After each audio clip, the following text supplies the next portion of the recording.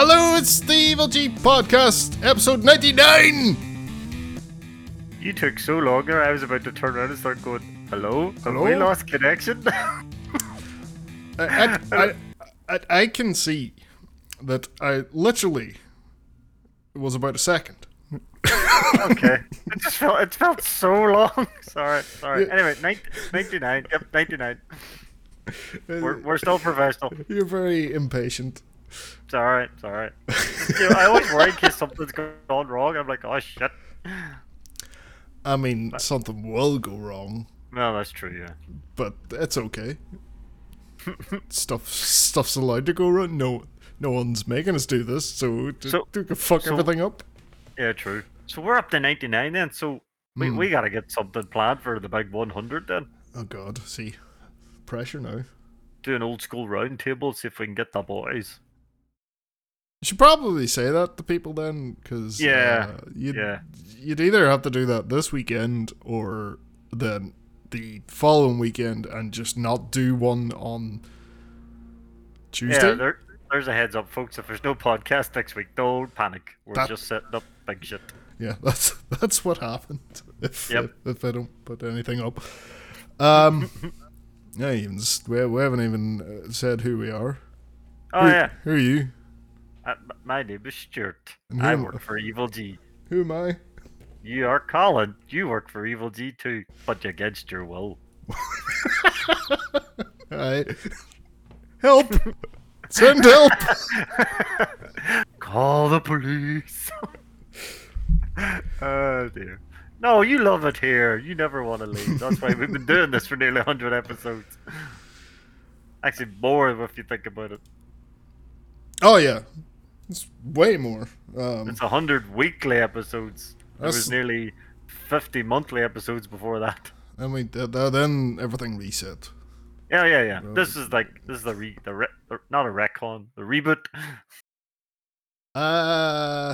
Games. Yes, We play them.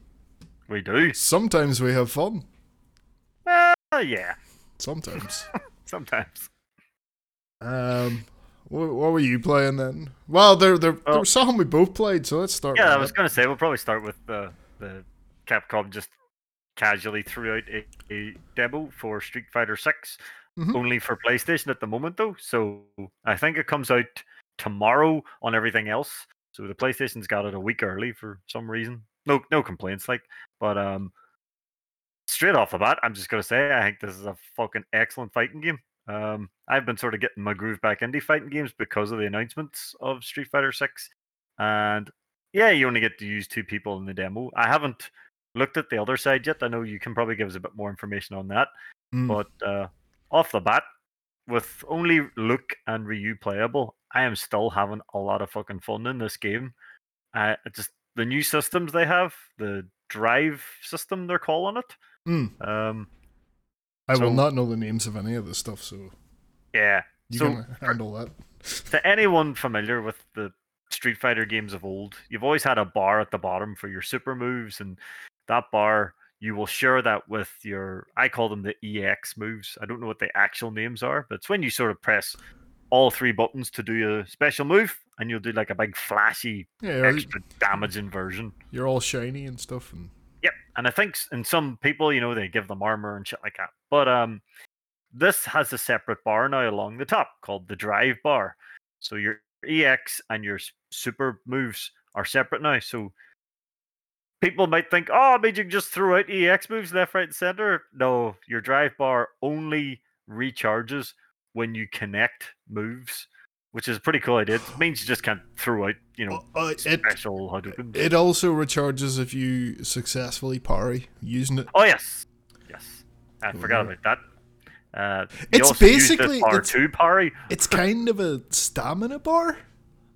Yeah, because it does reflect your stamina as well, which is pretty cool. Yeah, that's a very good way of putting it.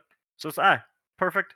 So it's a stamina bar, which allows you to do parries, overdrive moves, and I don't know what you call that big move when you press your 2 heavies together. Yeah, it's like the Street Fighter 4 paintbrush move, whatever you call that. Yeah. Oh yeah, fuck, what did you call that again? Yeah, I remember. Yeah, it's exactly that. That's it. This feels like a mixture of 3 and 4. It's like, what do they call it? It's like Drive Party and it's Drive something, isn't it? Overdrive, I think, is they've renamed the EX moves to Overdrive moves now. But obviously this is the first Street Fighter game that's running off Capcom's new baby, the RE engine, and it looks absolutely stunning. Yeah, it looks really distinct from the last two games. It really does. Like, I've actually been mucking around on Street Fighter 4 and 5 the last couple of days, and Jesus, the changes between 4 is like 4, everyone looks like big silly cartoon characters. And yes, they still look like big silly characters in 6, but there's almost like a big silly cartoony realism because of that RE engine. Yeah, like everyone's still fucking built like brick shit houses and shit like that. Yeah, but there's there's a lot more detail in like skin texture and it's cloth crazy. texture and stuff like that. Yeah. So, like I said, I've been just mucking around using the standard one-on-one mode rather than the sort of new story mode that they're bringing in. But I'm really, really enjoying it. And like I say, it gives me that Street Fighter feel. Street Fighter 3 feel, so it does. I don't know why. I think it's just the whole idea of it being very, well, street, to pardon the pun, you know. But I'm looking forward to giving the adventure mode. I don't know what that's actually called, but I call it the adventure mode. But you create your own person, and you're saying you go around and get trained by other people. So yeah, so you what do you call this city? Metro City. Metro City, yes. So you're in Metro City.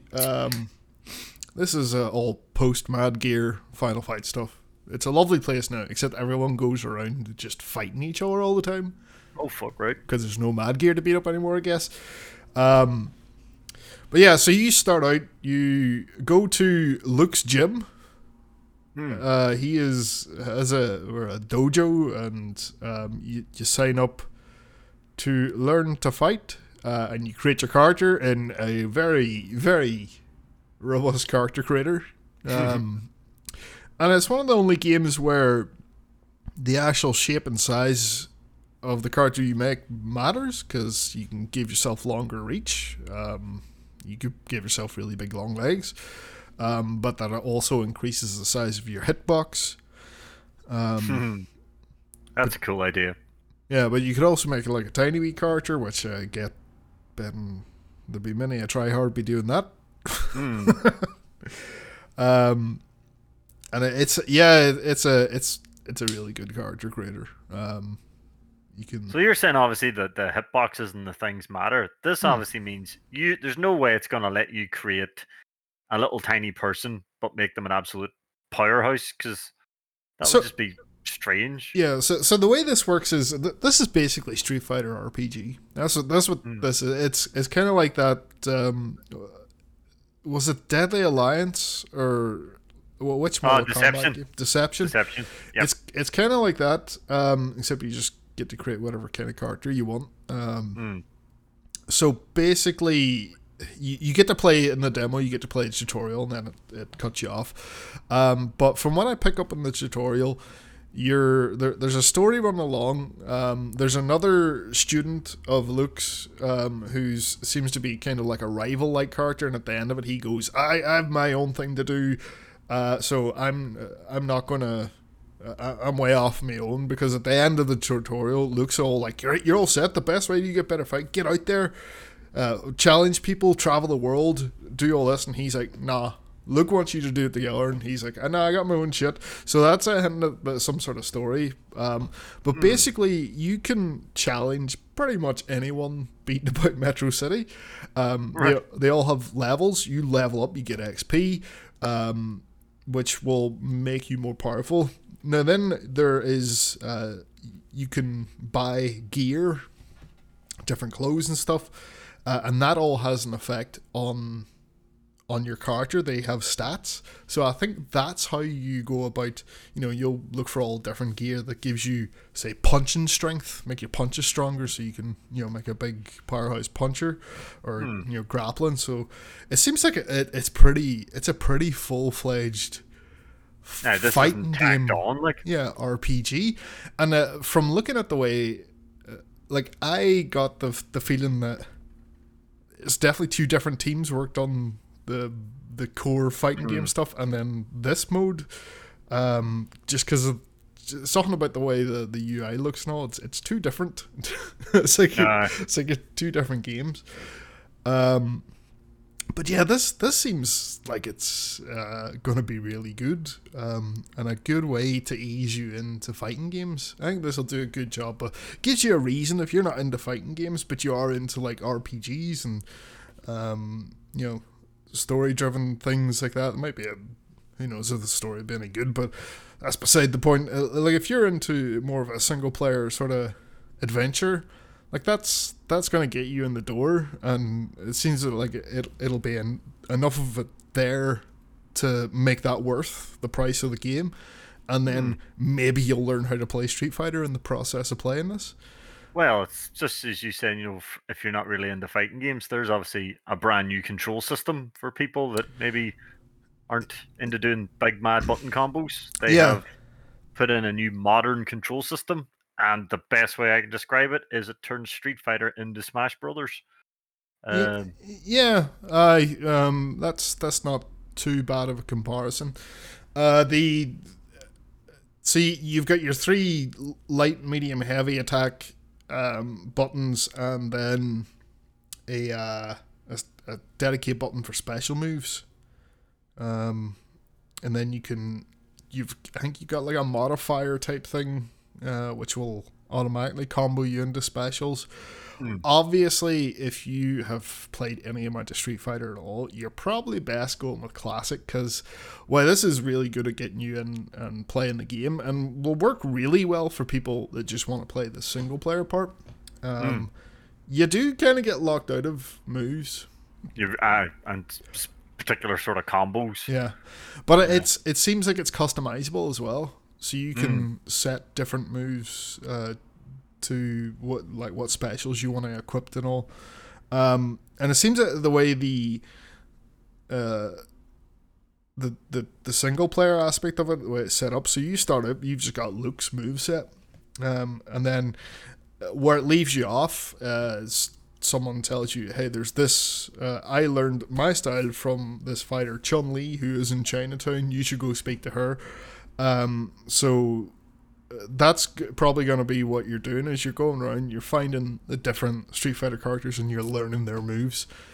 Don't know how customizable your moveset, but there's no way that's going to make it over into ranked games. like online games, that you just having all these different special moves, because you could definitely just break it to fuck. Yep. Like I say, you could be getting freaking Hadoukens and spinning pile drivers, so you could be a beast from a distance and a beast up close. So. This could turn out to be some sort of Def Jam Fight for New York style thing, which that would be brilliant, because that's why that would, you unlock moves, you made your character more powerful, and all the clothing options and stuff. Let's. Definitely looking forward to it. And like I said, even if you're not big into your fighting games, it seems like this is going to be a fighting game for you. Yeah, a fighting game for everybody. Yeah. You'll have your hardcore guys who will be sticking with classic controls, learning all the combos, and you'll have people who will ban it, sticking on modern controls, getting a couple of mates around, going, "Hey, look, play Street Fighter."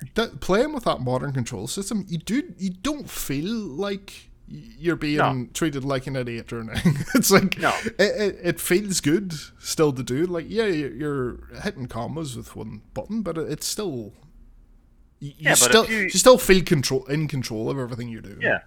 It's not like the game's playing up. Now, if I'm not mistaken, there is a mode where the game that wasn't in there, the assist. But again, that would be good if someone just wants to get in, see this story, and do the Street Fighter adventure in Metro City.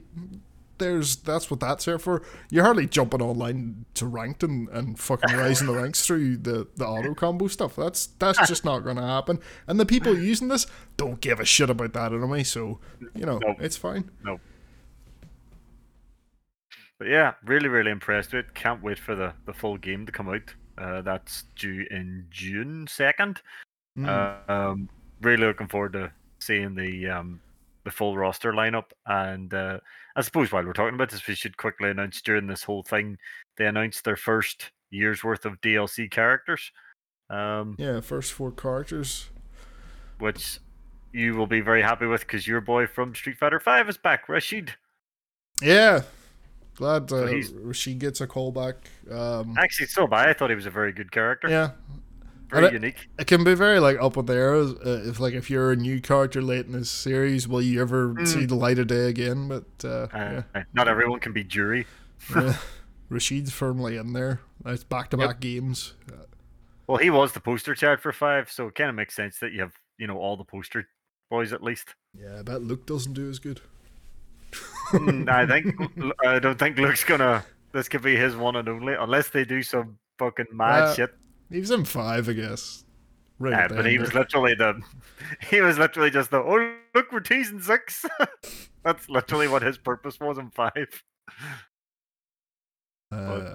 So who else? So then after Rashid's summer 2023, so he probably won't be too much longer after the game's release. And then autumn, we have a brand new character called Aki, which literally is A.K.I.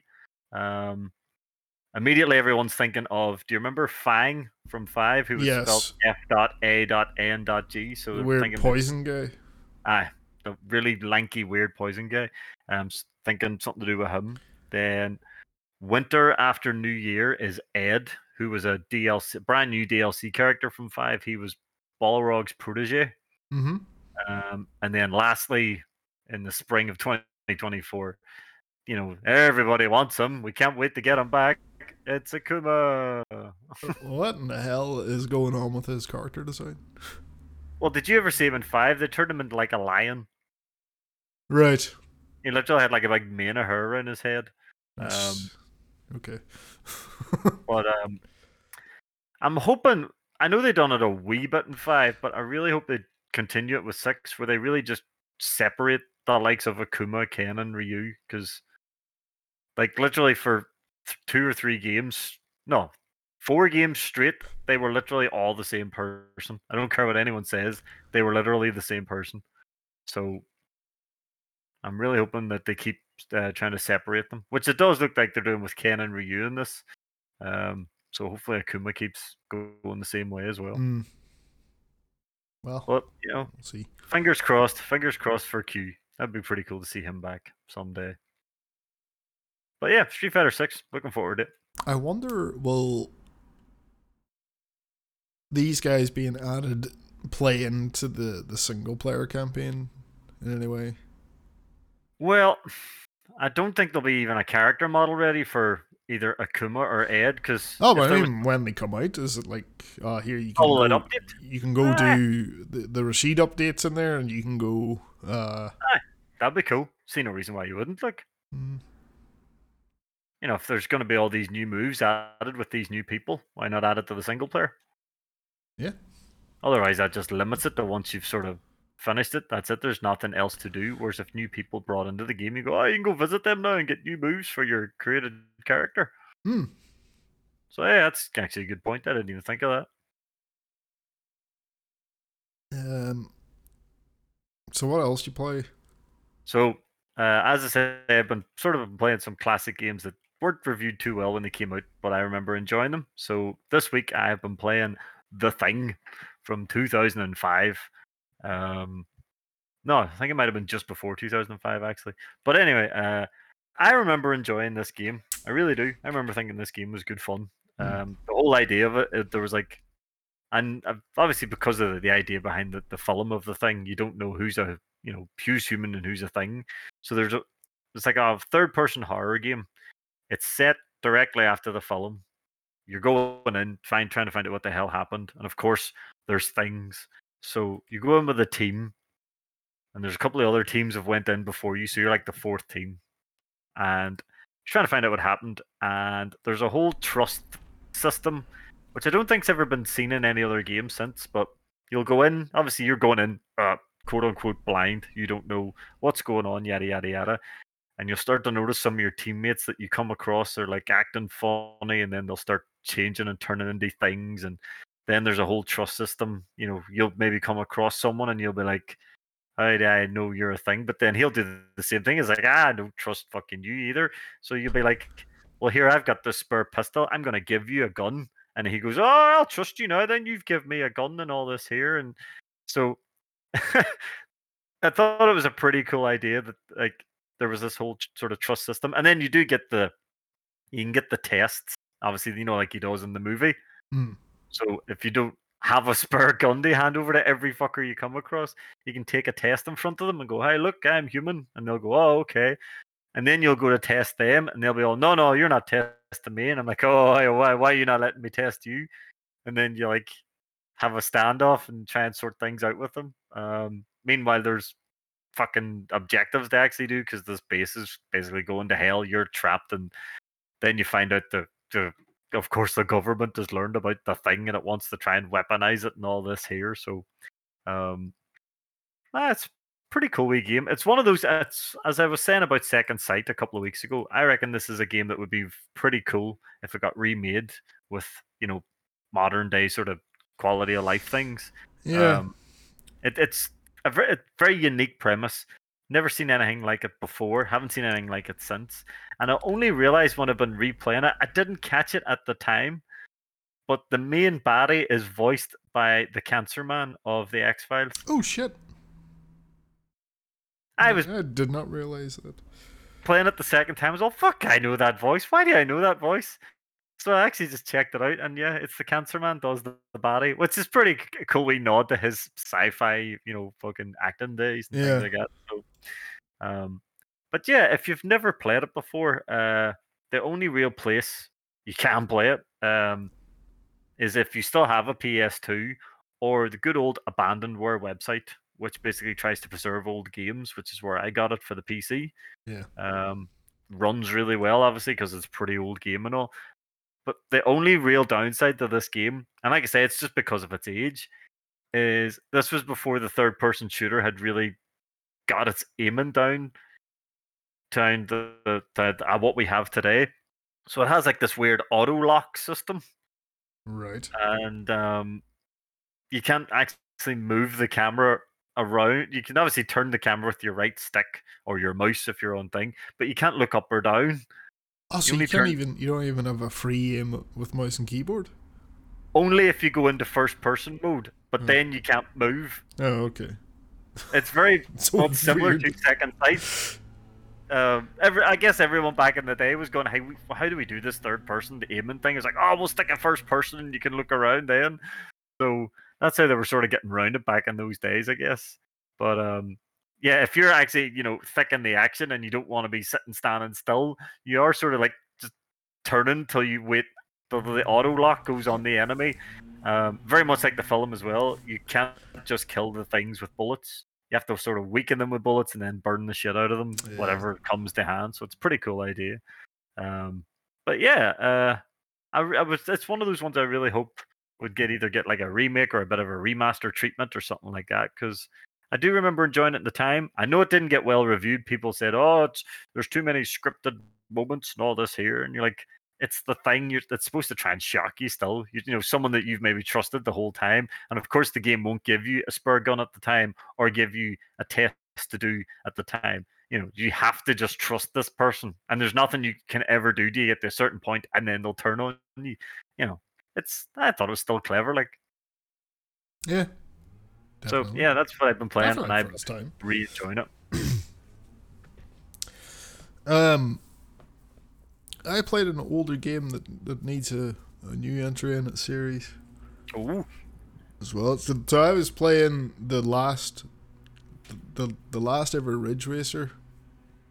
When was the last Ridge Racer? Which is Ridge Racer 7. Well, depends what you consider to be a Ridge Racer game. Okay. I don't know if you've ever played Ridge Racer Unbound.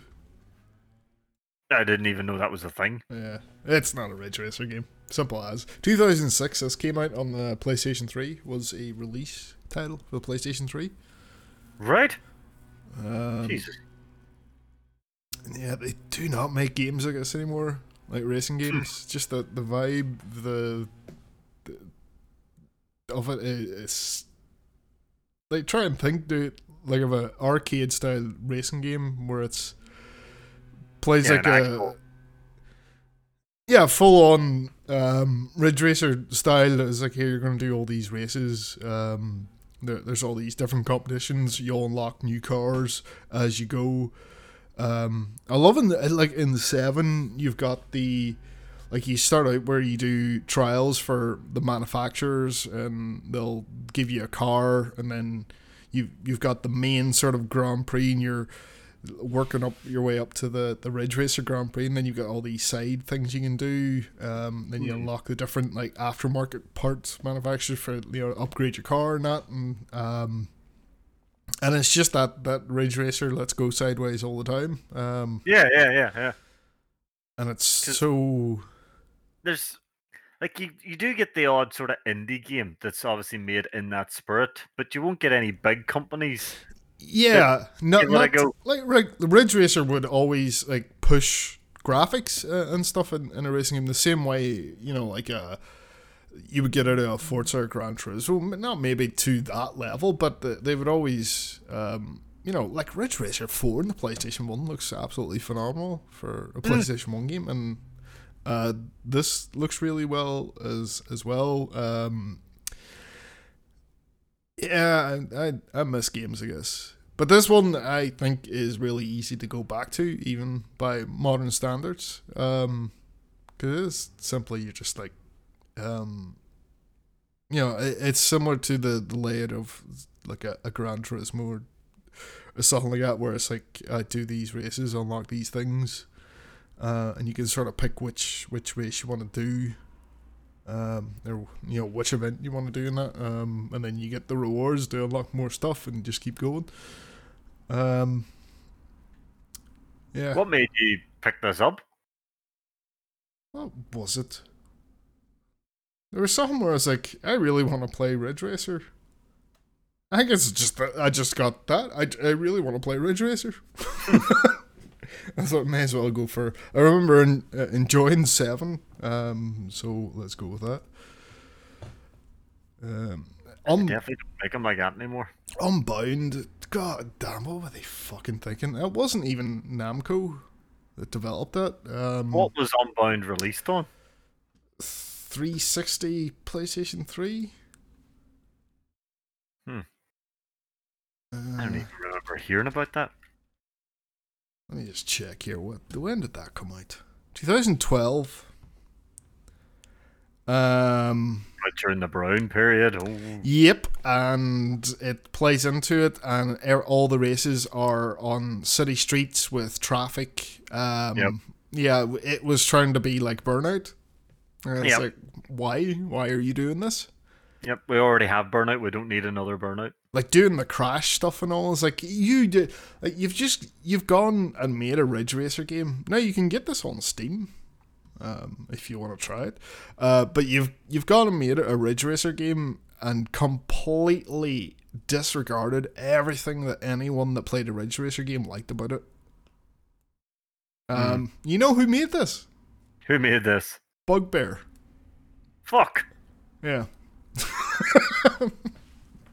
Right. It's pish.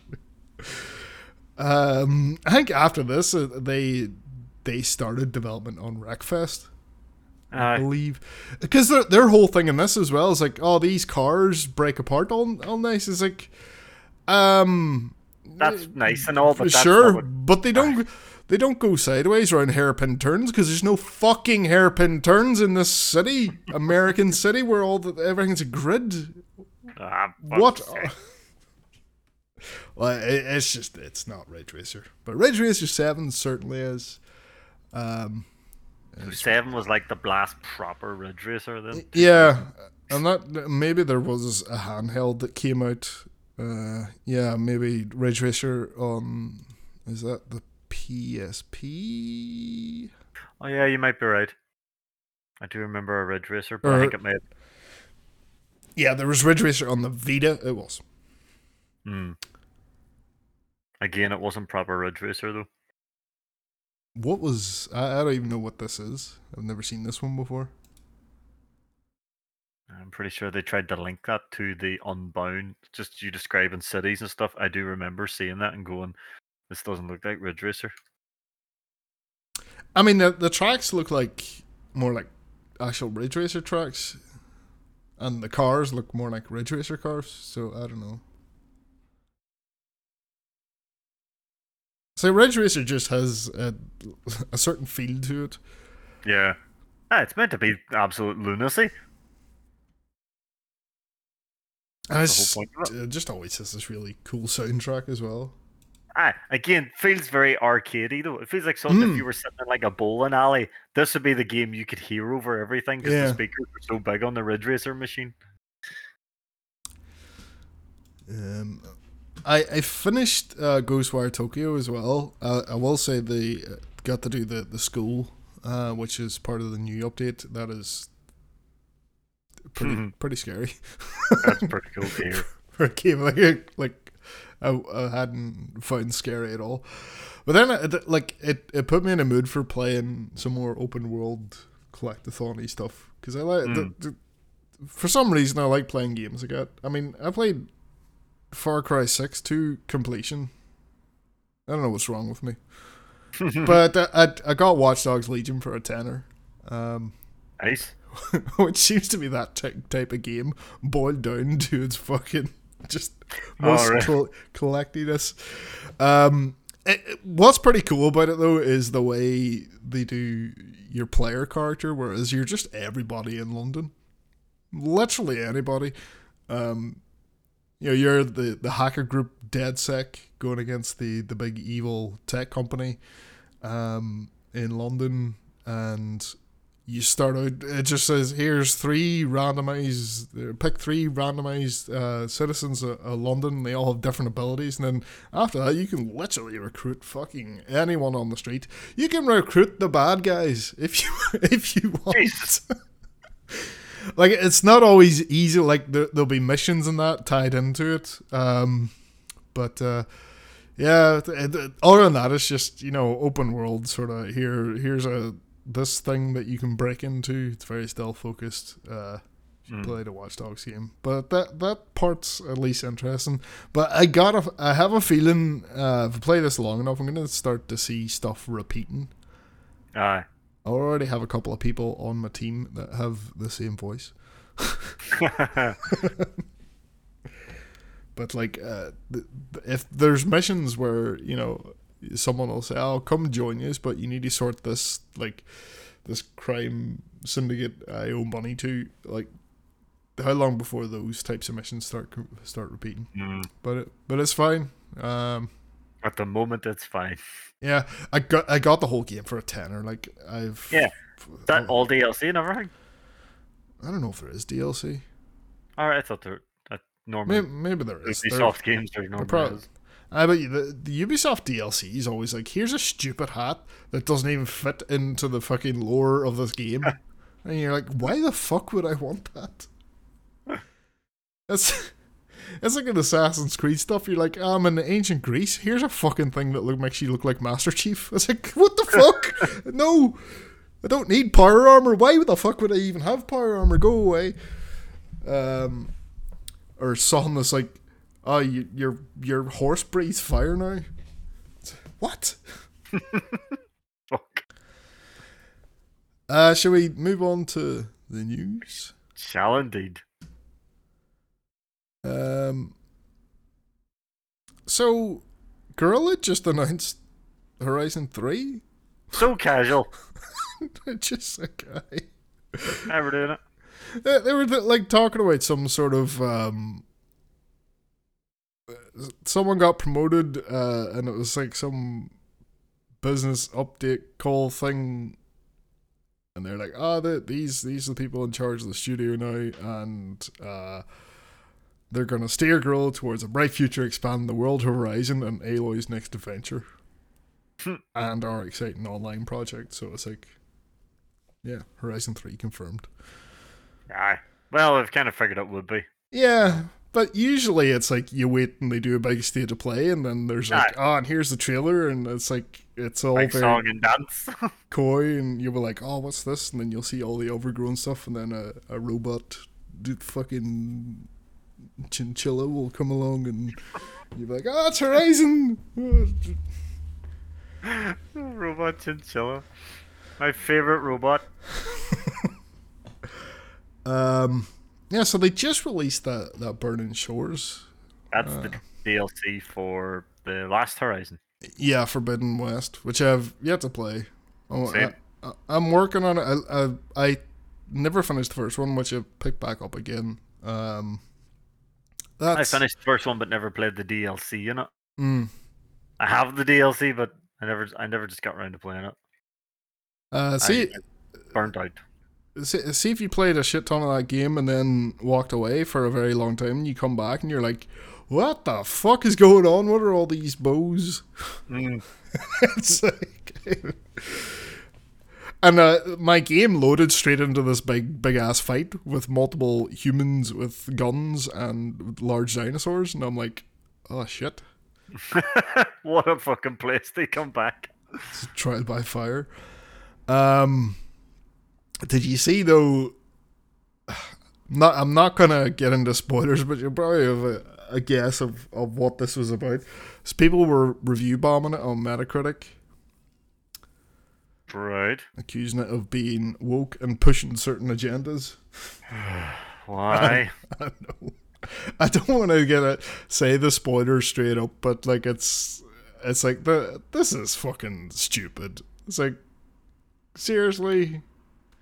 You're gonna review bomb it because someone's not straight? Really? Oh, hang on.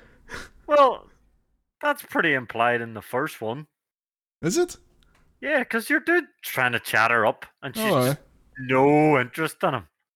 Yeah, fair enough. But then she gives the wee doll in the village. They sort of exchange wee smiles and stuff, and you're like, oh, right, okay. Look at old perceptive Stu here. Yeah, but it's not exactly coy about it. The camera's like zoomed right in on their faces when they're smiling at each other, and you're like, oh, okay. But it's like, obviously some people didn't catch or they wanted their wee Eloy waifu, did they? Their wee Eloy waifu fantasies are gone now. I thought they thought she was ugly. Oh, well, there was people complaining about that as well. It's the same people, come on. It is. Bound to be. They want to play their game without politics. I do not see the existence of gay people being a political issue. It's you're homophobic and that's the end of it. That's just kind of it. Right. If seeing a gay person sends you into a foaming mess, then it's probably you're the issue. Aye. But off the back of that, Metacritic, I think it's Fandom that owns them. The parent company, but they've said, well, right, we're looking into this review bombing shit and how we avoid this happening, because people are writing horrible shit on here. But you know what? They're all like, oh, never buying a Horizon game again. You know what? They will. Yeah, Horizon 3 comes out, they'll be all over their day one. Oh, I can't wait to get collector's edition with the statue and all this here. You're like, so much for hating it. People are like. I feel we say that a lot on this podcast. You know what people are like. It's come to a point where you're just like, you just sigh, go, fuck's sake, and move on. Moved on the next day. To be fair, this was kind of the catalyst for me going, yeah, I'm going to fucking play Horizon.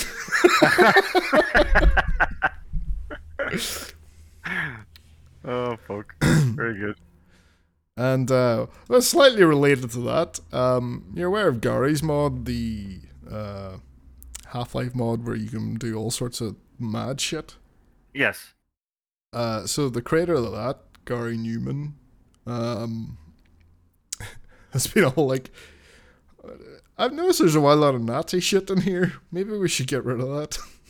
Fucking hell. It's probably people like doing roleplay servers where they're like not even like, oh, here's just World War II stuff and it's accurate and it's got Nazis in it. It's like, this is like, hey, the Nazis were pretty cool type of thing. Shit, right. Yeah, get the fuck rid of that, Gary. So he's all like, I feel like we should probably get rid, like, he's been mulling it back and forth because you know how people like are again. I said it again. Yep. It's like me, and obviously I say that so much, and now it's gonna be, people are like, but you'll take it away, and they'll be like, but free speech. It's like, I worked on that fucking level or mod or whatever you want to call it for you've just wiped it. I'm over here being like, since when was it a fucking controversial opinion to say fuck Nazis? Yeah, I mean, in fact, that's what the guys that make Wolfenstein, when they go on the stage at E3, not like they'll be doing that anymore, like, but when they were on the stage at E3, that was their favorite thing to say, fuck Nazis. And everyone cheered. That entire game is all just about fucking Nazis. Oh, big time. With guns. Yeah, it's fucking lethal. But yeah, I don't understand what people get out of this. Maybe it's edgelordy shit. Oh, look at me, I'm saying shit. That. Oh, I know what's wrong, but I think this is funny. I'm so edgy, and you're like, no. That's the problem that we've seen with internet stuff, and it's obviously new problems like we've discovered that happens. Is like things start out that way, you're trying to be an edgy joke, but then it seems like there's this sort of path from edgy joke to buying into that ideology. I don't know how that happens, but well, the whole fucking cult started of it because someone decided to go online and pretend to be Q from Street Fighter 3, and now people believe Q is an actual person. Yeah, that's absolutely nutty. Yeah, so he even did like a poll on Twitter. He's like, so it might be an obvious question, but these Nazi game modes and Garry's mod we should be banning them, right? There's no legit reason for them to exist, right? And he had a 73% voted yes, get rid of them. Well, that's good to see that people are still sensible mostly. Why it was only 73%, I'll never understand. But it's like that 27% are very noisy and can sometimes make you think this is everyone saying this, but it's not really. Most people don't want Nazis. We've been there and done that. That wasn't long enough to go to be forgetting about it. No. Like that's one generation ago. Let's not.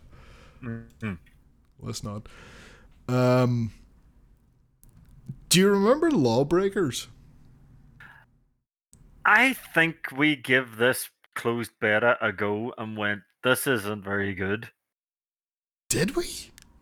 Yeah, I got a closed beta on the PS4, I want to say.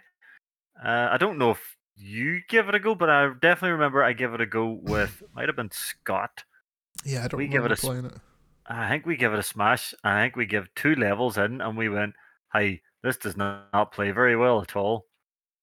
So, because I think after the beta, they were like, we're going to take it away and do these fixes, and I don't think it ever got released then on PlayStation. If it did, it was very quiet. This is a competitive shooter. Yeah. Didn't play very well at all. Okay, it's Cliffy B is Cliff Polinsky, who made it. He's trying to get it back. Trying to get it back? Yeah. He wants the company Noxon that owns the rights. He wants them to give it another shot. Oh, right. So he wants. All right. I thought he had lost control of it. That's what you meant, sorry. Yeah. He retired. Oh yeah, didn't he? That's right. He. Fucking hell. He retired after this. But I do remember that now. And he didn't like to be called Cliffy B anymore. It's like, wait, you started this. Yeah, don't call me Cliffy B anymore, even though I wanted to be called Cliffy B because I wanted to be cool. Yeah, I do vaguely remember, and it was a bit crap. So I don't understand what changes he will have made to try and give it another go. I'm not Or too. maybe he's seen all these live games failing and went, "I want a piece of that." Yeah, it seems like weird timing and like a big thing to blame for it not hitting the ground running is it pretty much came out at the peak of PUBG and Overwatch, which didn't do it any favors, and I don't think that landscape has improved much. Nope. Maybe it's worse. Yeah, because I don't think Fortnite was around at that stage. No, you're right.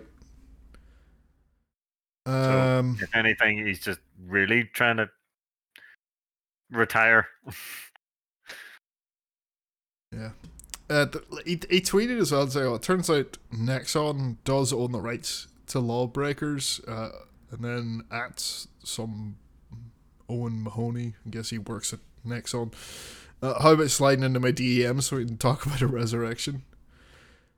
And then he follows up with it. I'm over being a CEO and lead designer. Shiz is exhausted. Jesus Christ. He's so cool, hey? That's what the kids are saying, right? Yep. But if a third party wants to resurrect it with Nexon, I'm down for consulting. I was like, do you want this thing back or not? You're like, hey, someone should re-release the game I made that failed. Except not me though. Aye. But pay me. Aye. Get me. He's trying to find a new get rich quick scheme. I would have thought that guy is fighting for money for the rest of forever. Yeah, didn't he have a big part of Gears? Yep. Yeah. Gears and Unreal. Oh, yeah, then he definitely should be okay. Right, moving on to someone actually making a game. Have you seen this video for this game on record? I haven't watched it, but it popped up once or twice. On record or on record? On record. It's probably on record. Anyway, right, so I remember seeing this way back last year. It just popped up on Reddit, and it was this footage of what looks like a police body cam. That one! Yes. Yeah. Sweeping the building and some boy being like, oh, hey, this is the game I'm working on. And you look at it and you go, is it? Fuck. So there's a trailer and a name, and apparently this thing is real. So once again, I got a lot of people saying like that is not real. That looks it looks real. That can't be right. And it's weird because it's like the head movement is independent of the gun. And for a first-person shooter, that is weird. Very disoriented. Yeah, I don't know how that works. And he's saying it's not an Unreal shooter.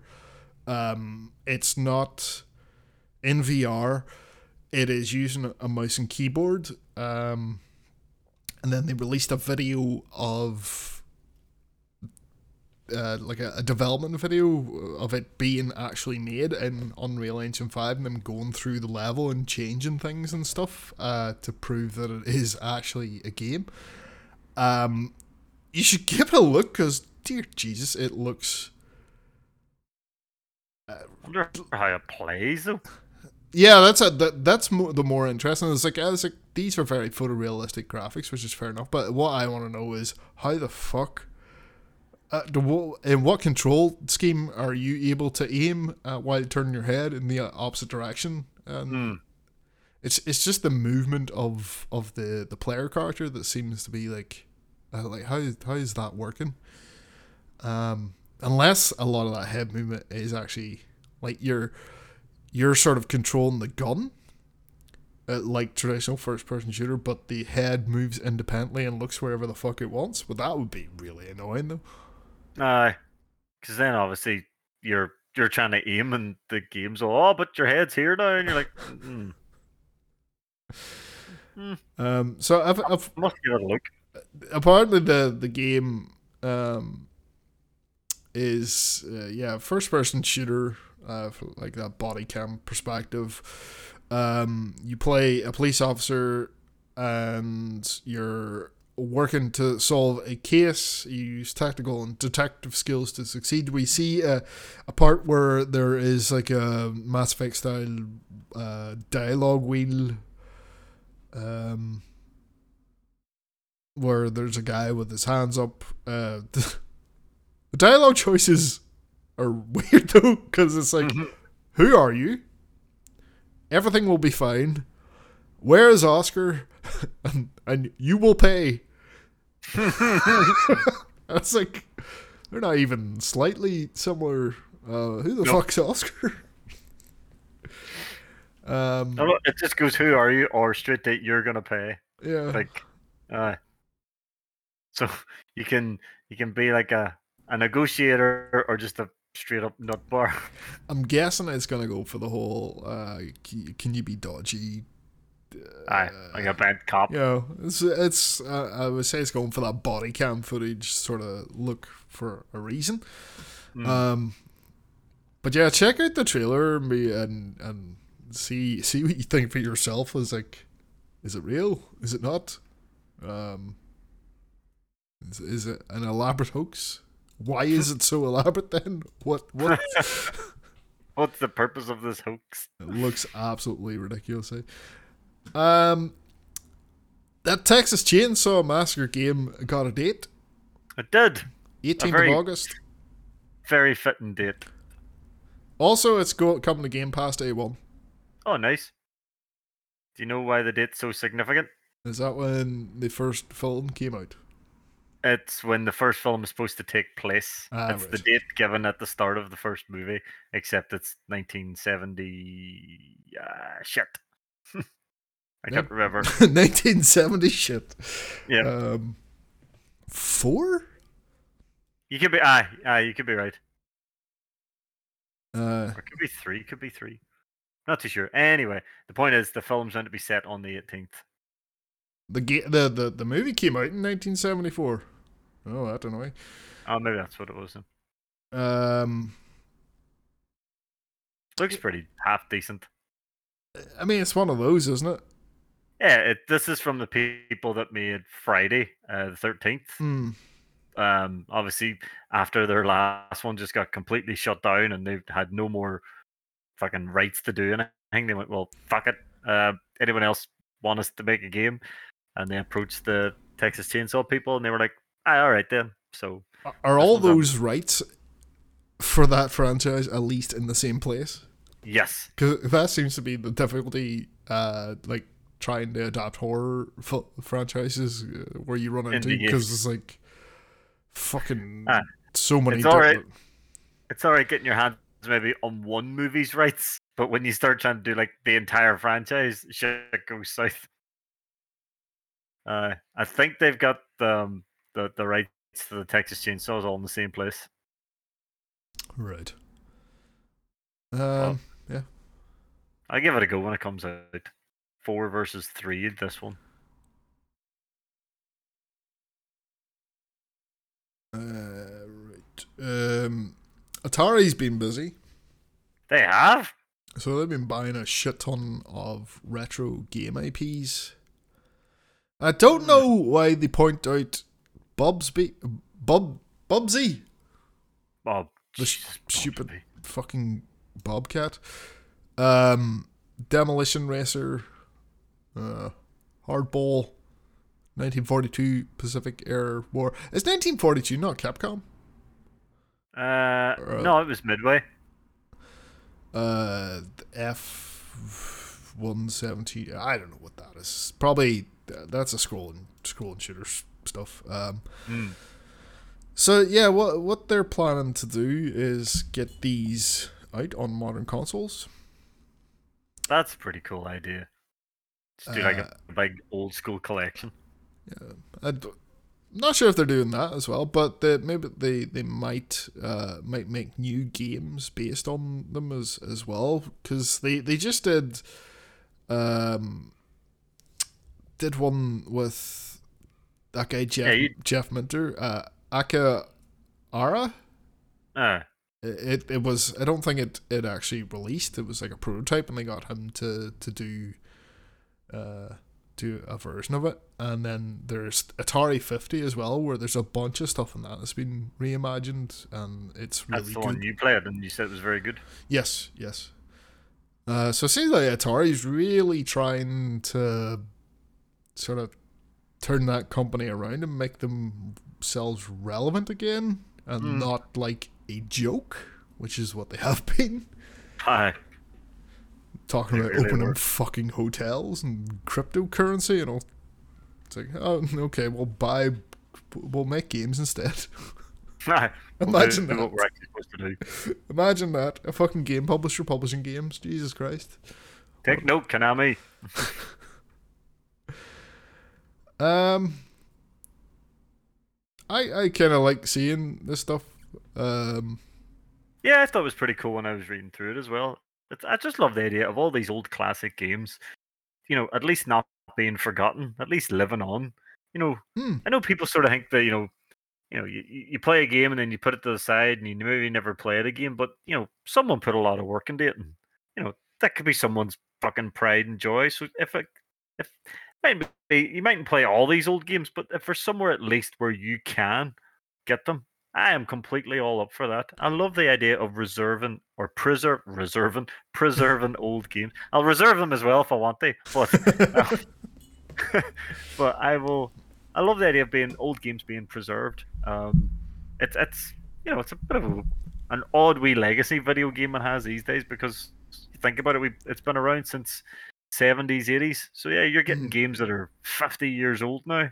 And yeah, some people might look at them and go, oh, this is fucking stupid. You're like, no, this was top of their range back in the day. Like, so I love this idea. I am all on board for it. Yeah, 100%. Sorry, I felt like I went on a wee rant there. Apologies. Oh, we talked about the DLC cartridge for Street Fighter already. Well, the last story I pulled here. So, Hi-Fi Rush is really good. And a recent claim made by Jeff Grubb, probably heard that name before. Game journalist, Giant Bomb, Game Mess. What's the other one? Can't remember. Games Bite, maybe? I don't know. But he's one of these guys that always has sort of inside scoop on a lot of stuff and breaks a lot of news, and it's usually fairly accurate. I guess he kind of is, like what I wrote in the notes, he kind of is a video game David Meltzer. We got some proper Meltzer style stuff going on here. So he it's on his podcast, said that he had heard that Hi-Fi Rush didn't make the money that it needed to make. Oh yeah, yes. Which, okay, fair enough. But then Microsoft has said it hit 2 million plus players. Yeah, they're very happy with it. Like, yeah, they say it's one of the most successful launches with Bethesda and Xbox in recent years. And then after, do you know why that was? Sorry, do you know why it was so successful? Why? Because no one knew about it, and it was just all, it's out now, and everyone went, oh fuck. Microsoft's come out again. Who was this? Vice President of Games Marketing, Aaron Greenberg, on Twitter, he says Hi-Fi Rush was a breakout hit. Our players and all key measurements and expectations. We couldn't be happier with what the team at Tango Gameworks delivered with this surprise release. So weird. But I don't know. Someone's chatting some shite. Yeah, Jeff Grubb's usually pretty good with these with his new stuff. And tell you what, if he's wrong, he'll be the first to admit it. He's not he's not actually like Dave Meltzer at all.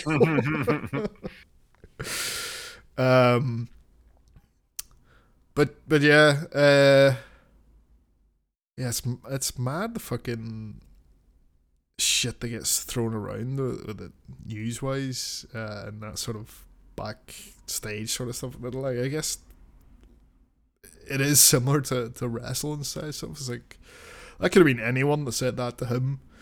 Yeah. That is the thing about, I'm gonna call it as it is. Internet journalism is a lot of hearsay. No matter the topic, boys will be, oh, well, I heard this, you should print this, and that's it. It does get printed, and then it becomes news. It's not an opinion anymore.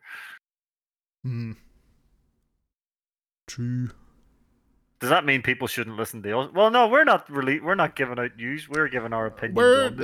Yes, we are doing commentary, not breaking news. We're not going to talk to some boy that cleans the toilets at Microsoft and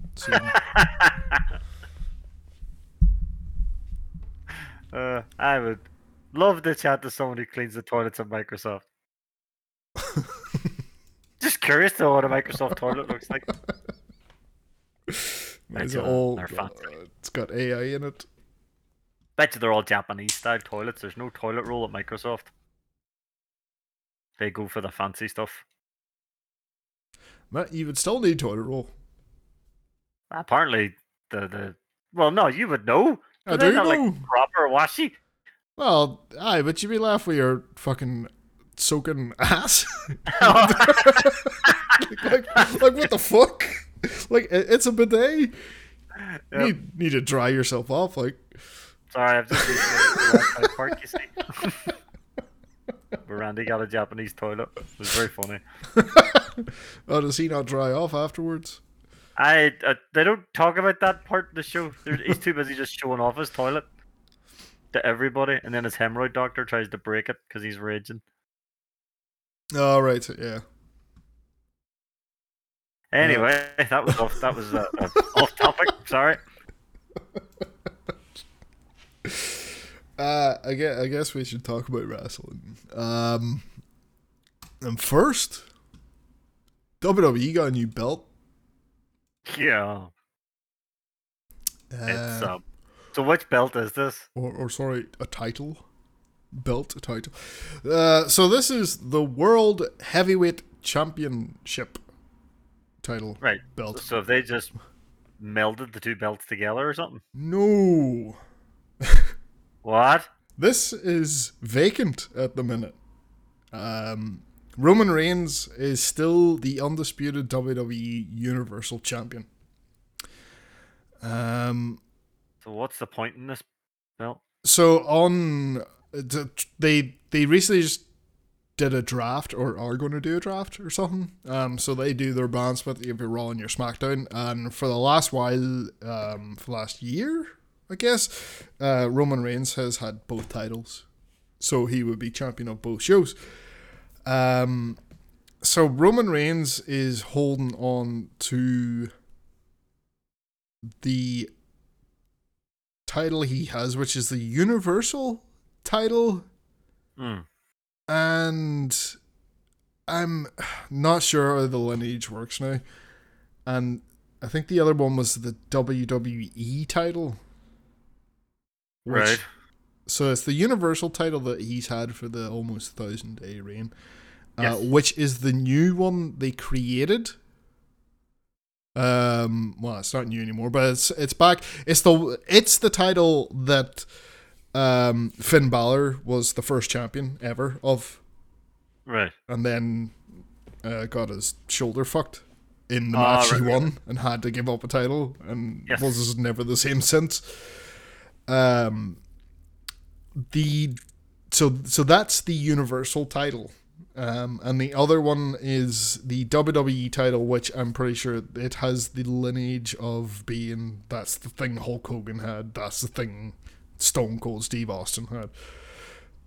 I am not sure what has happened to the WCW World Heavyweight title because remember they had that alongside the WWE title for a while, and this belt looks a lot like that.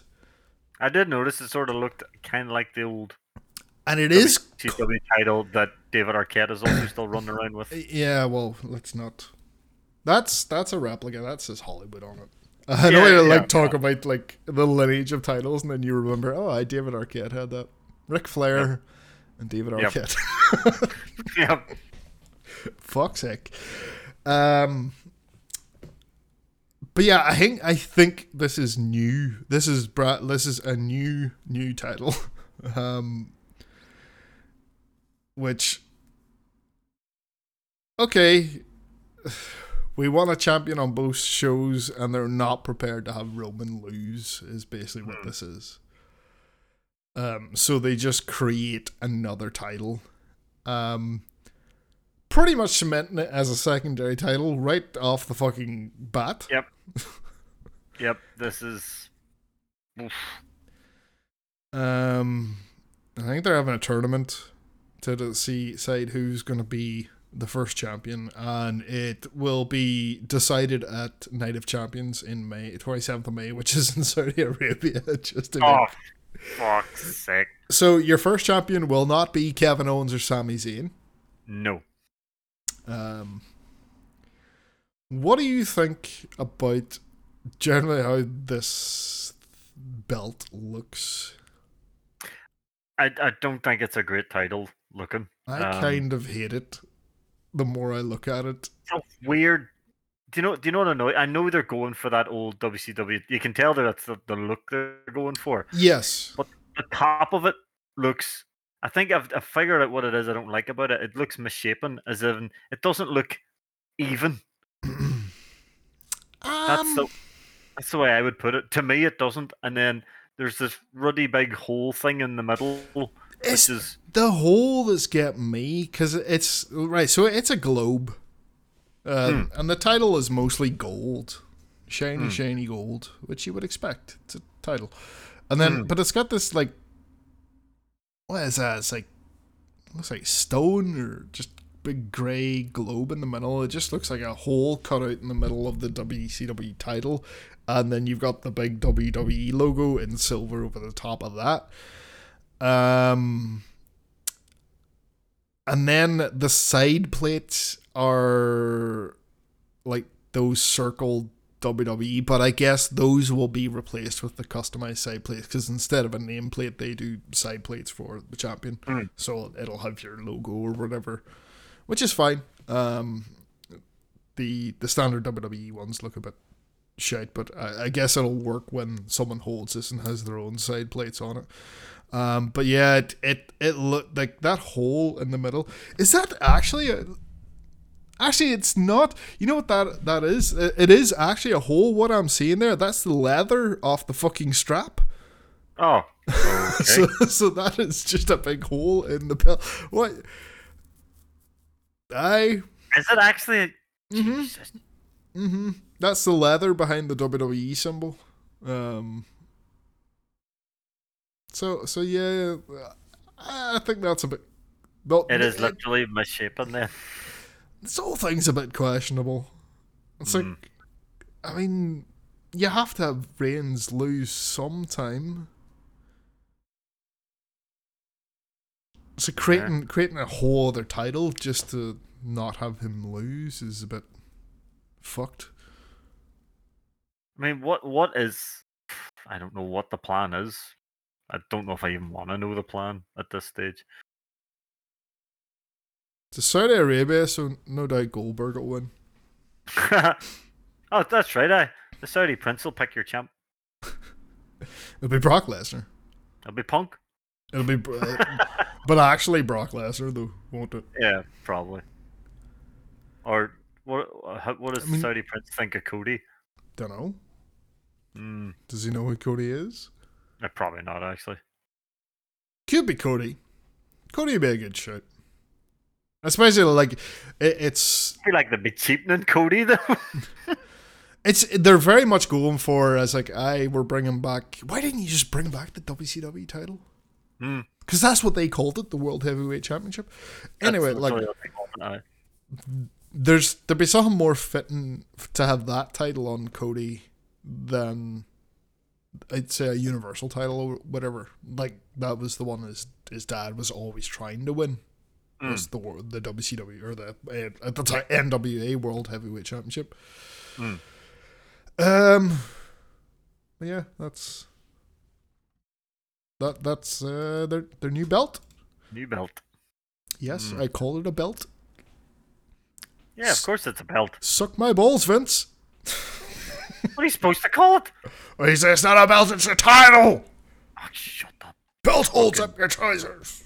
You weird fucking Vincent Price looking bastard. Yeah. Sorry. He's also wrong. The title is World Heavyweight Champion. It's a title you get that you have, like, your name above your name. The belt represents the title. Yes. Stupid fucking I'm Vince. totally in agreement with you. Yeah, so it's completely acceptable to call it a belt. In other Raw news, CM Punk was backstage and then was asked to leave. This is real, people. This is actually real. We're not making this shit up. We are not Dave Meltzer in here. No, it is CM Dave. Punk. Dave Meltzer's one of the guys that said it, though. Yeah, but how do we know that? I think this is legit because it's come from multiple people. Okay. So yeah, Viola Eves backstage, just hanging out, and then Vince got wind of it and said, please tell him to leave. He works for a different company. Which is true. Publicity stunt? Maybe. I mean, he's coming back to AEW. Yeah, it's happening, isn't it? That's not even... There's no point. And we're getting the Saturday show, and we can either like it or fuck off. Wait, the Saturday show is happening now? It was still not confirmed, but Tony Khan has another big announcement this week. Oh, yeah, so he does. Also, they've booked the United Center for the Saturday the 17th of June, which is in Chicago, and will likely be when Punk returns. Yep. Fucking hell. And it will be called AEW Collision. Collision? And we'll have a soft brand split, but I think that means Punk's going to be on here and the Elite will be on the other one. That's what you know what? I can live with that idea. So not everyone's separated completely. Also, Rampage can go fuck itself, apparently. I guess so. No one's appearing on that. But you know what? This is going to start a whole other thing now. Because it'll be like, oh, my show beat your show in the ratings. And you're going like, no! We're all AEW for fuck's. My question is, what do they do for pay-per-views? Yeah, that is the question. And that's always the... that was always the shitty thing with brands. Plus, you either have to split pay-per-views between the brands, or you have two fucking brands in the one thing, and then how do you do champions? Who's on? Like, do the champions just go on both shows, or does each show have its own champ? I hope the fuck it is not like, oh, I'm the Collision champion, I'm the Dynamite champion. It's like, no, I really don't like that stuff. I can live with the idea of keeping Punk and the Elite separate, fine, but everything else should just be the same. But I honestly don't know if we need another 2 hours. We certainly do not. Like, they don't use Rampage, for God's sake. Saturday... That Saturday time slot as well is probably not, wouldn't be a great time slot to get decent wrestling. Like, when was the last time there was a Saturday wrestling show? Like Saturday night? Like weekly show? No idea, I can't even think. Saturday night's main event? Oh yes, what's that? The old WWF. Fucking. Mm-hmm. I don't know. This is all just to stroke Wee Punk's ego. That's what it feels like to me, anyway. The entire thing can't be all just like that's silly. Because two guys, well, I guess it's more than two guys, but because this guy doesn't get along with this group of guys, we're gonna have a whole other TV show. Like, that's nuts, isn't it? It's insane. But I could kind of see Tony Khan going down that road, because I don't know if he does well with conflict at all. So he's like, this is a resolution. I don't have to deal with this anymore. Until Punk goes on the internet and starts slabbering. Yeah. Wonder will he still try and walk backstage at Raw and stuff? Maybe. I'm curious who invited him.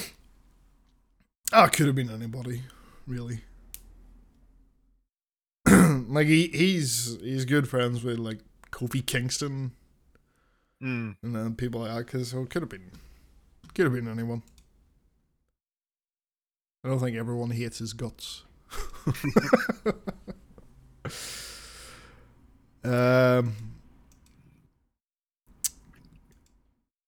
And we have more good news from the world of AEW. Oh, God's sake.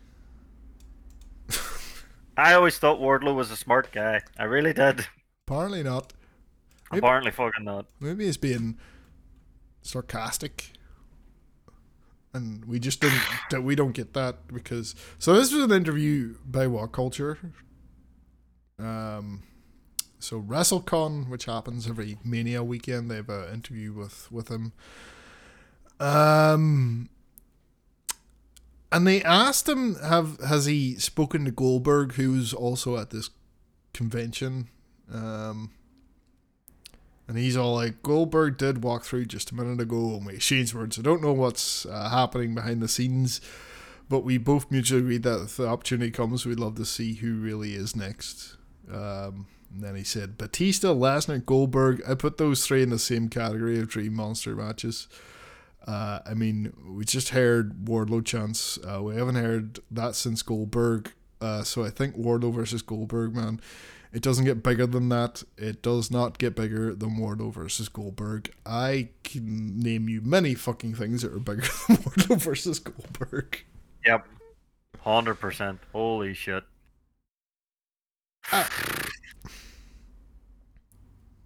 Unless it's just Wardlow squashes him, we're done. But that's not big. No. And would Tony Khan do that? It's your main event for All In. All In. Ah! At least you just leave early. Oh, God. I think half the stadium would leave early. I don't know if I can... That's sounding really mean. I don't want to see Goldberg. Nope. Like, he came back to... so his son could see him wrestle, which, fair enough. It's a bit entitled, you know, to think you can just like, I'm in here now because I want to see my son get off the card so I can come in. But yeah, and then also got to see out the, you know, the Lesnar match because they, you know, stunk the joint up way back when. Oh, they did. And then they got a second chance and they stunk the joint up less the second time. So, and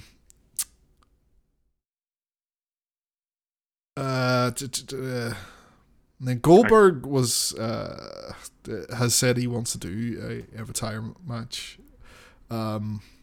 which I would say you had plenty of opportunity to make one of those matches you had in WWE your retirement match, for fuck's sake. Quote here from him, so if I go on a world tour, and promote it myself, that's a possibility. Hey, I'm a businessman. Unfortunately, in the position, I firmly believe to where I can still make it happen. At the end of the day, like I said, I do believe that my character deserves a proper send-off, and until that happens, I don't believe I'm hanging them up. So anything and everything is an option. This man, his initial push, it went to his head, didn't it? It really did, aye. Can he... Like, he had that moment, and he's got nothing... Like it's pure nostalgia. More so than Sting. Yep. Sting's jumping off shit. Yeah, I was going to say, Sting can actually still I won't even say kind of. Sting can still put on an entertaining match. Goldberg fucking can't. Sting's willing to put himself through mad shit for the crowd. There's no way Goldberg would be willing to do that. No fucking way. Right here, exception. If Goldberg wants to do a retirement match at AEW, I have the match. It is not Wardlow. You know who I'm gonna say. Chris Jericho. Yep. That would be amazing. And Jericho wins. Oh, of course. And we get like 6 weeks of Jericho cutting promos on Goldberg. And Goldberg just standing, give Goldberg a mic, stand him in the ring looking like a fucking deer in the headlights. I would watch that. Yep, that would be funny. Bucket. Yep. And Jericho wins with a front face look. Yep.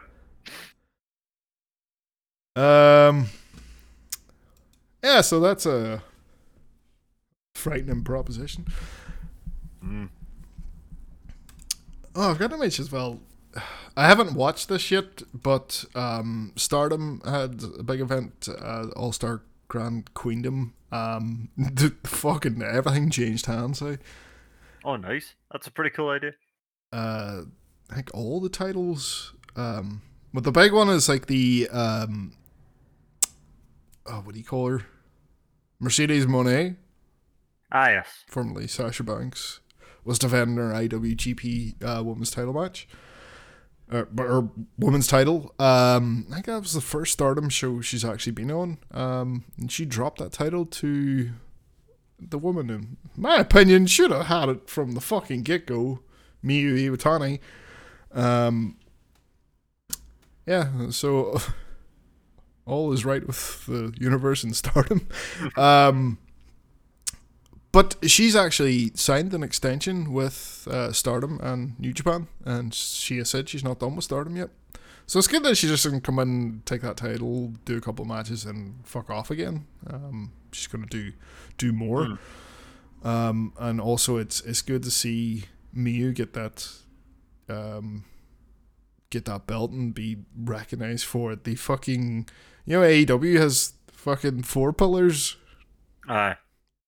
It's like Stardom has 1, and it's her. It had more, but the others left. Right, so I guess we get into the AEW TV this week. Speaking of pillars, we'll start off talking about we had another 4 pillars promo. Yep. Probably not as strong as the first one, but it was still good. Because that first one was very fucking good. I think in the last 3 weeks, Darby Allin has had more mic time than his entire AEW run. Aye. You're absolutely right. And it's good. I like his style on the mic. Yep. It's not typical wrestler promo stuff. So, what we basically got here was Jack Perry throwing around some shade. Like Guevara, you're a scumbag piece of shit. So, fuck, boys, calm down. But yeah, MJF has set up a tournament. Is it a tournament? If it's only 3? Yeah, it's called the 4 Pillars Tournament, but somebody gets to buy. I'm like, does that count as a tournament? Not really, but Yeah. I was kind of holding out for a 4-way here. I don't know about you. Well, you never know. Obviously, the way this story's going, um, because obviously the main event made that night. We'll continue on with this story, I suppose, is that Sammy and Jungle Boy were going to be the first match. Darby gets a bye. During the night, MJF hands Sammy a blank check and says, "Listen, you can main event double or nothing with me, but you have to lie down." And Sammy's all, "No, no, no," and he's all, "No, here's a blank check." Sammy writes a very big number. Apparently, MJF sort of agrees. And then during the match between Jungle Boy and Sammy, fucking Jungle Boy or MJF runs in and just clocks Jungle Boy with his ring, and Sammy gets the win. And then them two are like properly rolling around, hugging and having the best time ever.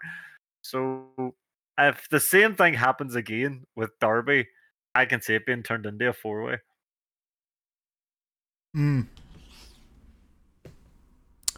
Yeah. Like he's doing everything he can to avoid fighting either Darby, or he's trying to do everything he can to avoid fighting any of them. He's paying Sammy to lie down for fuck's sake.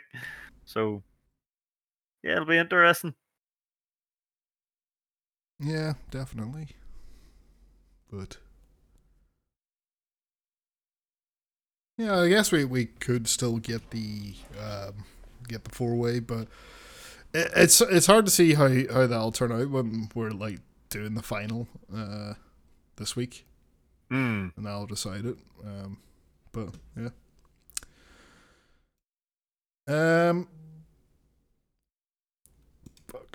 So Wardlow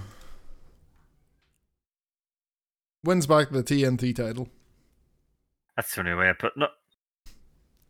Against Hobbs. Match was grand. It was a bit for a title match in a way. It was a lot of shit going on with QT and those guys. Arn Anderson there as well because reasons. Arn Anderson's joined forces with Wardlow, I guess. He does the Glock thing. He does. Which scared QT. And it's like, he doesn't actually have a gun. Calm down. It's another man. Just wheel him on. I don't know.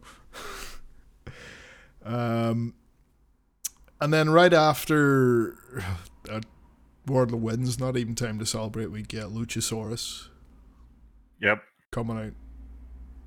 Which I'm guessing for yourself is definitely a way bigger deal than the prospect of a Wardlow and Goldberg match. Oh, big time. Big time.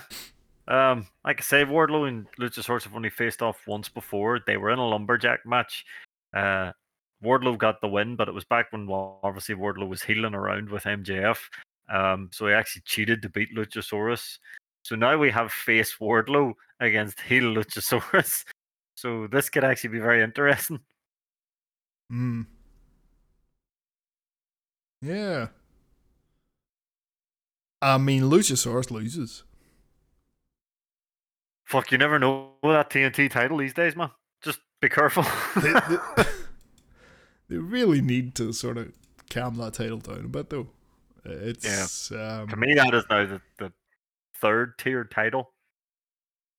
Orange Cassidy has elevated that international championship to fucking second card status at least. Yeah. Yeah. No, I don't think you would get much argument out of me. I think the international title, I would put that down as the number 2 men's singles title. It looks it is like we were talking just quickly, segue here. We were obviously talking before we recorded about nice looking belts. Forgot about the international title. That is a sweet looking title, actually. Yeah. It definitely is. It's where you take into account, like, if you look at like cage match, and it's just I said before, it's just a good barometer for like what the general consensus is on things with its ratings and that. But you can see the story of the TNT title, like marked out of 10, the rating for that title in its first 2 years is 8.25 and 8.33. Right. Good high rating. Then 2022, which is pretty much when Sammy wins it the first time. And that is when the hot potato win starts. It drops. It hasn't stopped It since hasn't. It hasn't. So that year, 2022, average rating 6.53. And then for this year, 4.74. So it's like, not alone in thinking that title, its importance and, you know, how important it seems, has just gone to absolute shit. And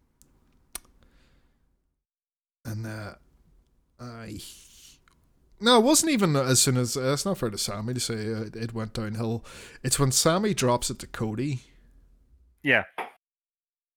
So Sammy had we go from, say we, like, you know, Cody had his short run, Brody Lee had his short run, different reasons. Yeah. His was short. Darby had a 186-day reign, then Miro 140, then Sammy held it for 84 days. And then we got Cody with a 35-day reign, just over a month, and Sammy with a 42, and Scorpio Sky with 37, and Sammy with 12, and Scorpio Sky 70. And then Wardlow had 136-day reign.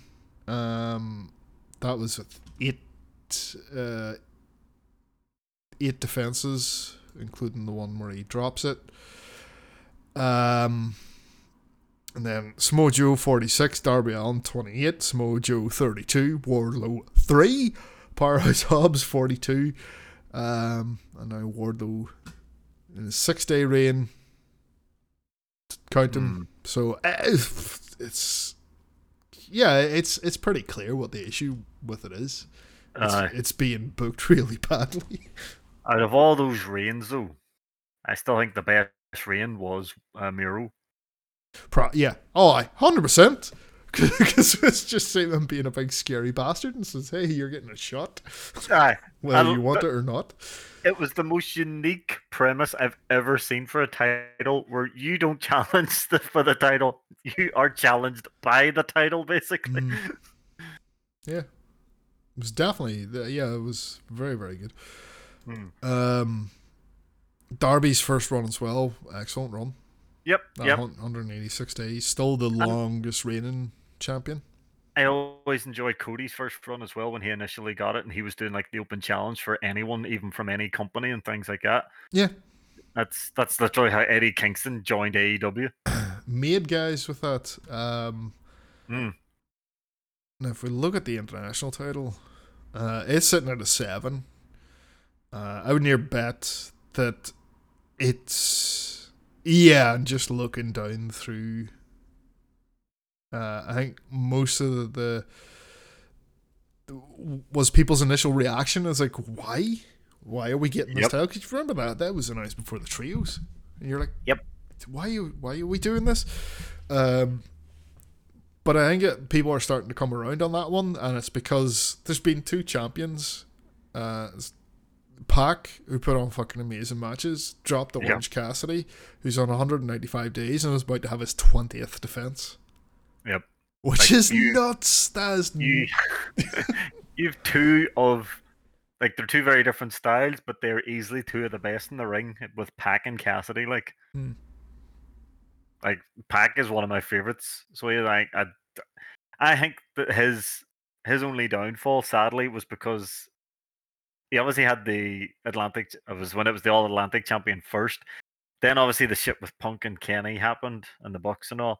So they needed someone to give the trios to. So they gave it the Death Triangle, and then Punk was having to pull double duty. And they were like, right, what will we do? We can't have him run around with 2 belts for too long. So we'll build up someone, give it to Cassidy. And I think if Pac hadn't have had a trios, if the whole thing with the trios hadn't happened, I think Pac could still be your international champ at the moment. Yeah. And he would have went on a monster run with probably the same monster run that fucking Cassidy's having. But to be fair, Cassidy is probably the best man. You could have handed that off at the moment. He is on fire at the moment. Also, the TNT Championship is still not. It's not the worst. No, we know what that is. It's not far off it though.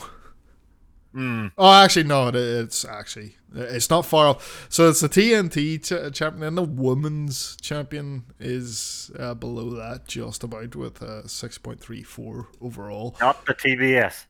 The TBS is below that again, 4.28. I mean, yeah.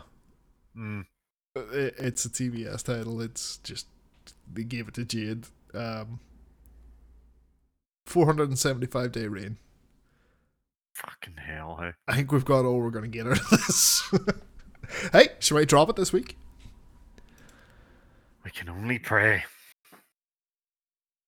Swear to God, hey, there's no point bringing in someone as experienced and fantastic as Taya and just have her jobbed out to Jade.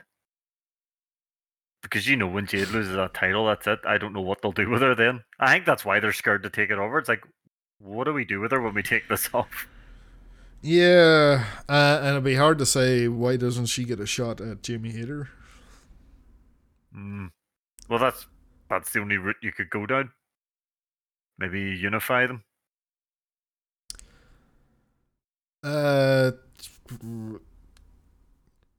So Pittsburgh this week. So oh yeah, we have to have Britt teaming up with Hayter to take on Ruby Soho and Toni Storm.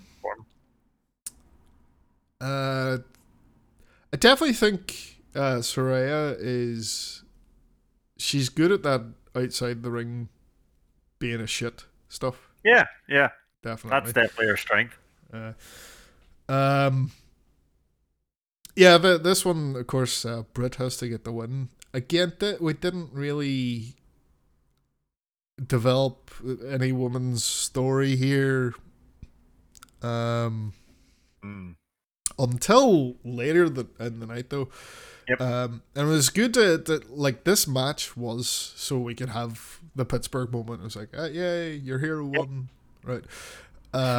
Because later we would have the Jericho and Adam Cole face-to-face, where Adam Cole has some words for Jericho about his behavior. Killing him off. He basically did. He did. Called him a hypocrite. And a stupid idiot. I did like that. I did like Cole calling him a stupid idiot. And of course, what happens? Fucking Danny Garcia gets in. They start knocking the shit out of Cole. Britt comes out to save Jesus to save Adam Cole. She slaps Jericho around the face, and then the Outcasts come out from under the ring and give Britt a wild fucking beating. They do give her a wild beating. And do you know what, I know it's obviously not meant to be a funny moment, but do you know what I was laughing at? What? Fucking Taz on commentary. Trying to justify it? He's like, Jericho's a genius! He's a goddamn genius! Excalibur and Shivani are clearly like outraged, and you can hear the smile on Taz's face. So it's a very serious moment, but I'm just giggling away, going, I love how Taz can just bounce between heel commentator and like not.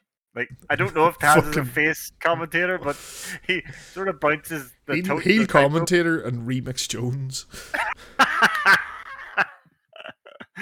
But yeah, I was sort of giggling away at Taz at this, but it actually was a cracking story. Like, that crowd was losing their fucking minds at this. And at first I thought they'd fucked up the handcuffs, but what they did was actually pretty genius. They just had Cole's hand with the one handcuff around the rope. I thought they'd ballsed it up, but it actually made a lot more sense because the handcuffs were quite long, so he probably easily could have reached Britt if they had done the other way. So this is time. There's no way he was reaching, and then just beat the absolute piss out of Britt with a kendo stick. So are we saying that this entire thing was orchestrated by Jericho? Yes. And that's why the Outcasts were under the ring. Because at the time, I was like, what are they? What? Why were they under there? Mm-hmm. Yeah, that's what Taz was getting on about. Jericho's a genius. As long as he said that, because it would have been like, it seemed that it's just them taking the opportunity attack, but like they would have been were they just hanging out under the ring? That's what was making me laugh, just the way Taz was going on. Jericho's a goddamn genius. They do pose with Jericho at the end there, being all like, yep. Yes. Ha ha ha.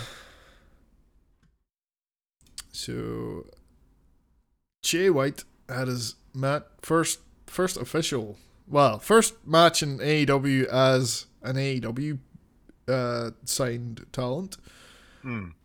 Getting off to a good start with Commander. Yep. And this was really, really good match, which was different from Commander's other matches. Because did you notice that, like, definitely reined in the flippy shit, and was still like really impressive, and Commander still got his chance to do his rope walk and that and all, but it was just like slowed down a bit. He worked his mat game very well. Yeah. I think that's just Jay White's very fucking good. Yeah, Jay White's fantastic. I'm so glad he's in AEW. Yeah. Definitely should be an AEW champion at some point. Yep. But for now, we're setting up this Bullet Club thing. We get hints from commentary that the intention is to recruit. Yep. For Bullet Club Gold. And we do have Sean Spears during this match. Yes. At the crowd. Yep. And he's doing his old gimmick of scoring the people out of 10. Was it him? And he did this during pandemic as well, didn't he? But he was a heel. Yeah, it was him and MJF. They were doing the bets. Oh Jesus, that stuff was amazing. That was so fucking funny. And we have Jay White doing the chops on Commander, and Sean Spears giving him a shitty score for them. Excalibur's line was unreal, where he was like, I bet you Commander is just wishing for the 10 so this would stop. He gets the win here. He does. Does Jay White, but we're not done there.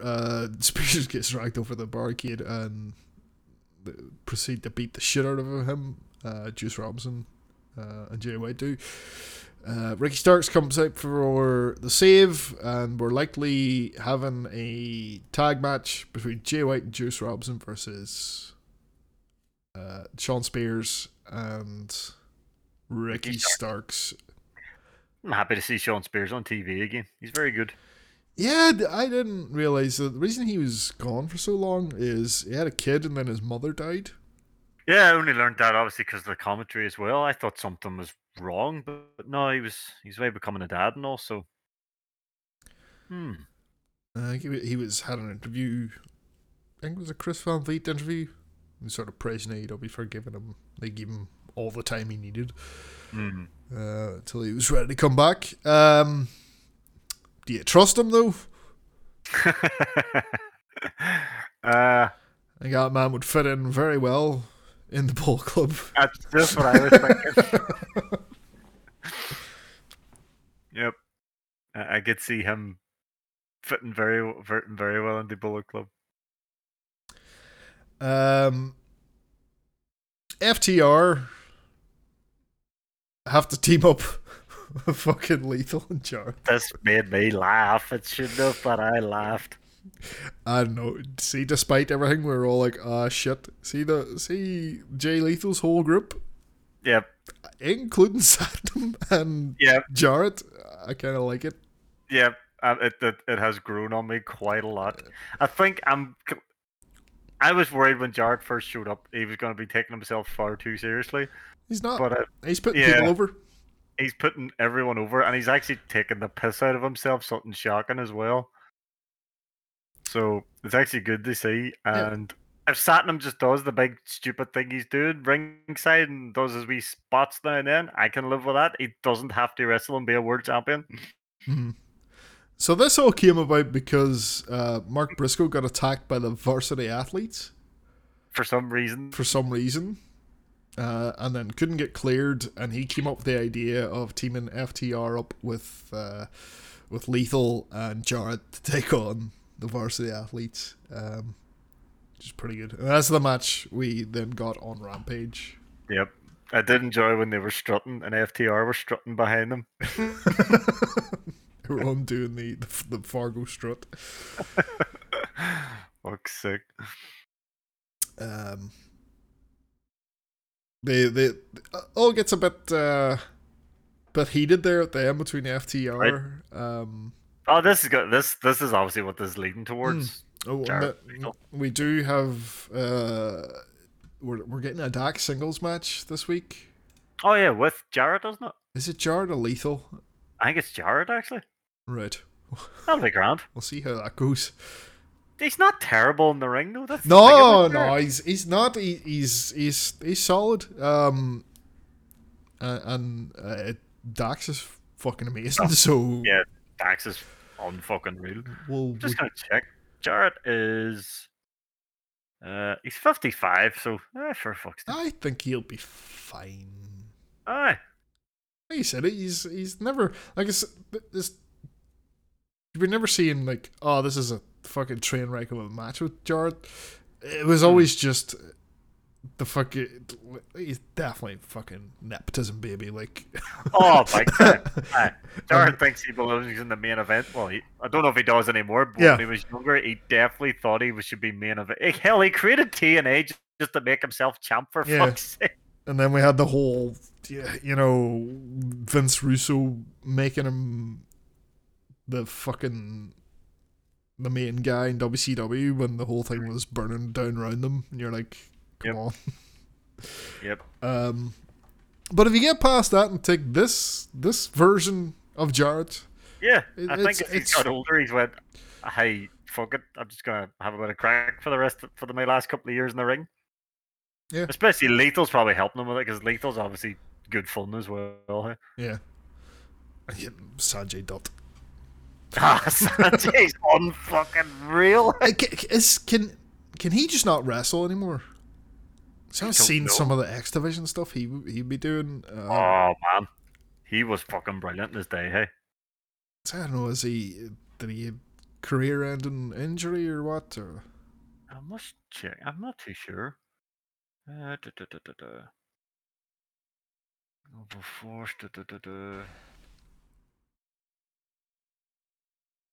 know.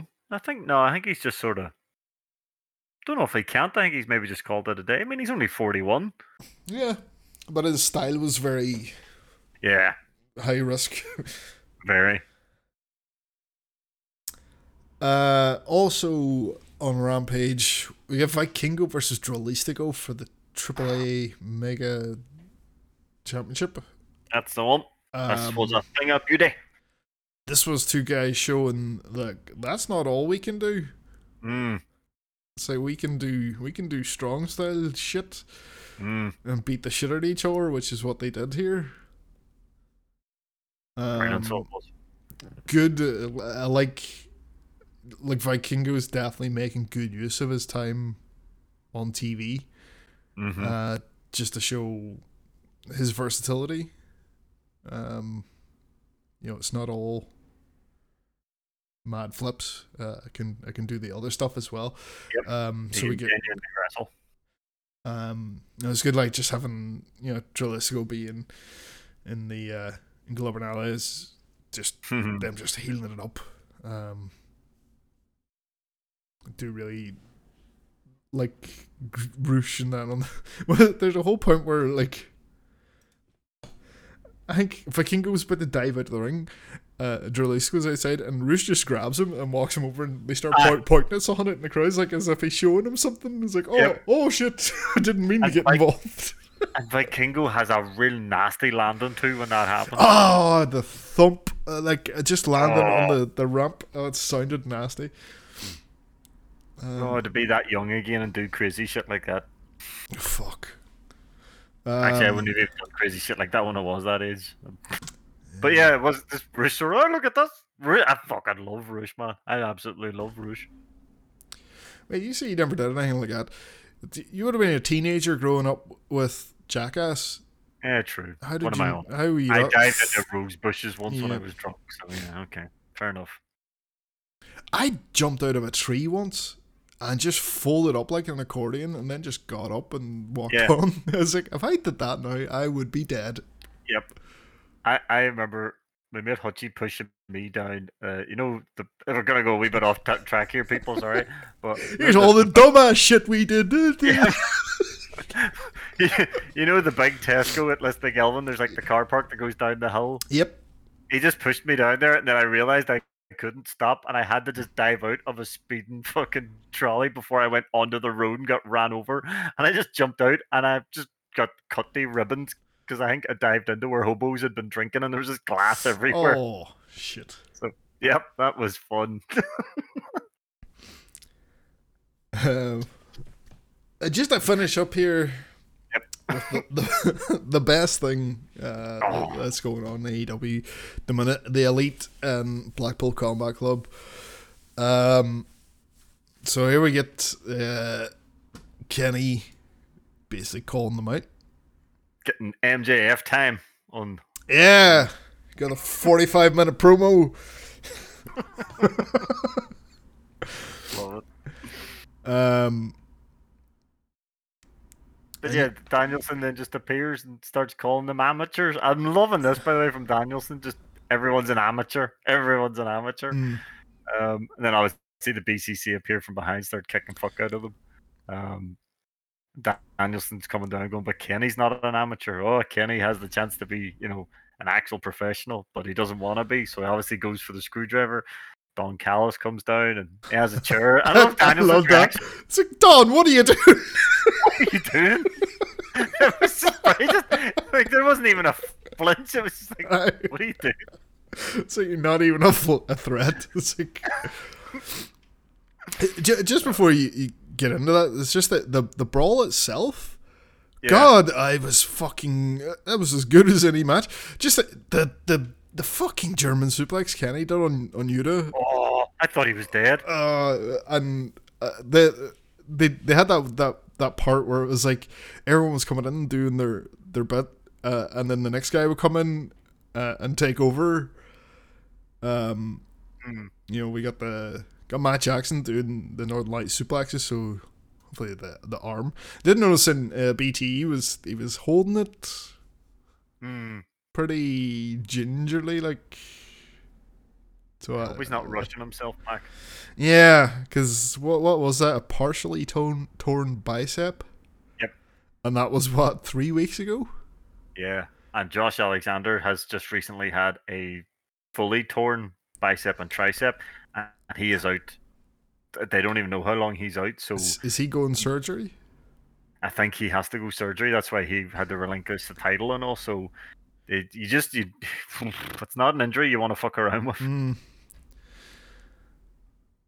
But as you said, we get Don Callis doing a brilliant job of coming out, realising what he's doing, and running backstage again. But that's not the last we see of him. Nope. Danielson produces the screwdriver. It's about to do to Kenny what he did to Hangman. Callis comes back out again with none other than Konosuke Takeshita. Fucking crowd erupts and Takeshita goes and takes care of fucking business. Yeah, he just mops up the Blackpool Combat Club with Omega's help. Yep. And the Elite stands tall then. You get the look on Omega's face. Yeah. Very confused. Oh, what the fuck? And then I like it, the BTE, they sort of continued on that, the backstage where they're like making Takeshita an honorary member of the Elite, and Kenny's like not too into it. Yeah, he goes to say, I would rather have it doesn't matter. And everyone's wondering, who did he mean? Hangman? Well, some people are going, did he actually mean Ibushi? There's... he is a free agent.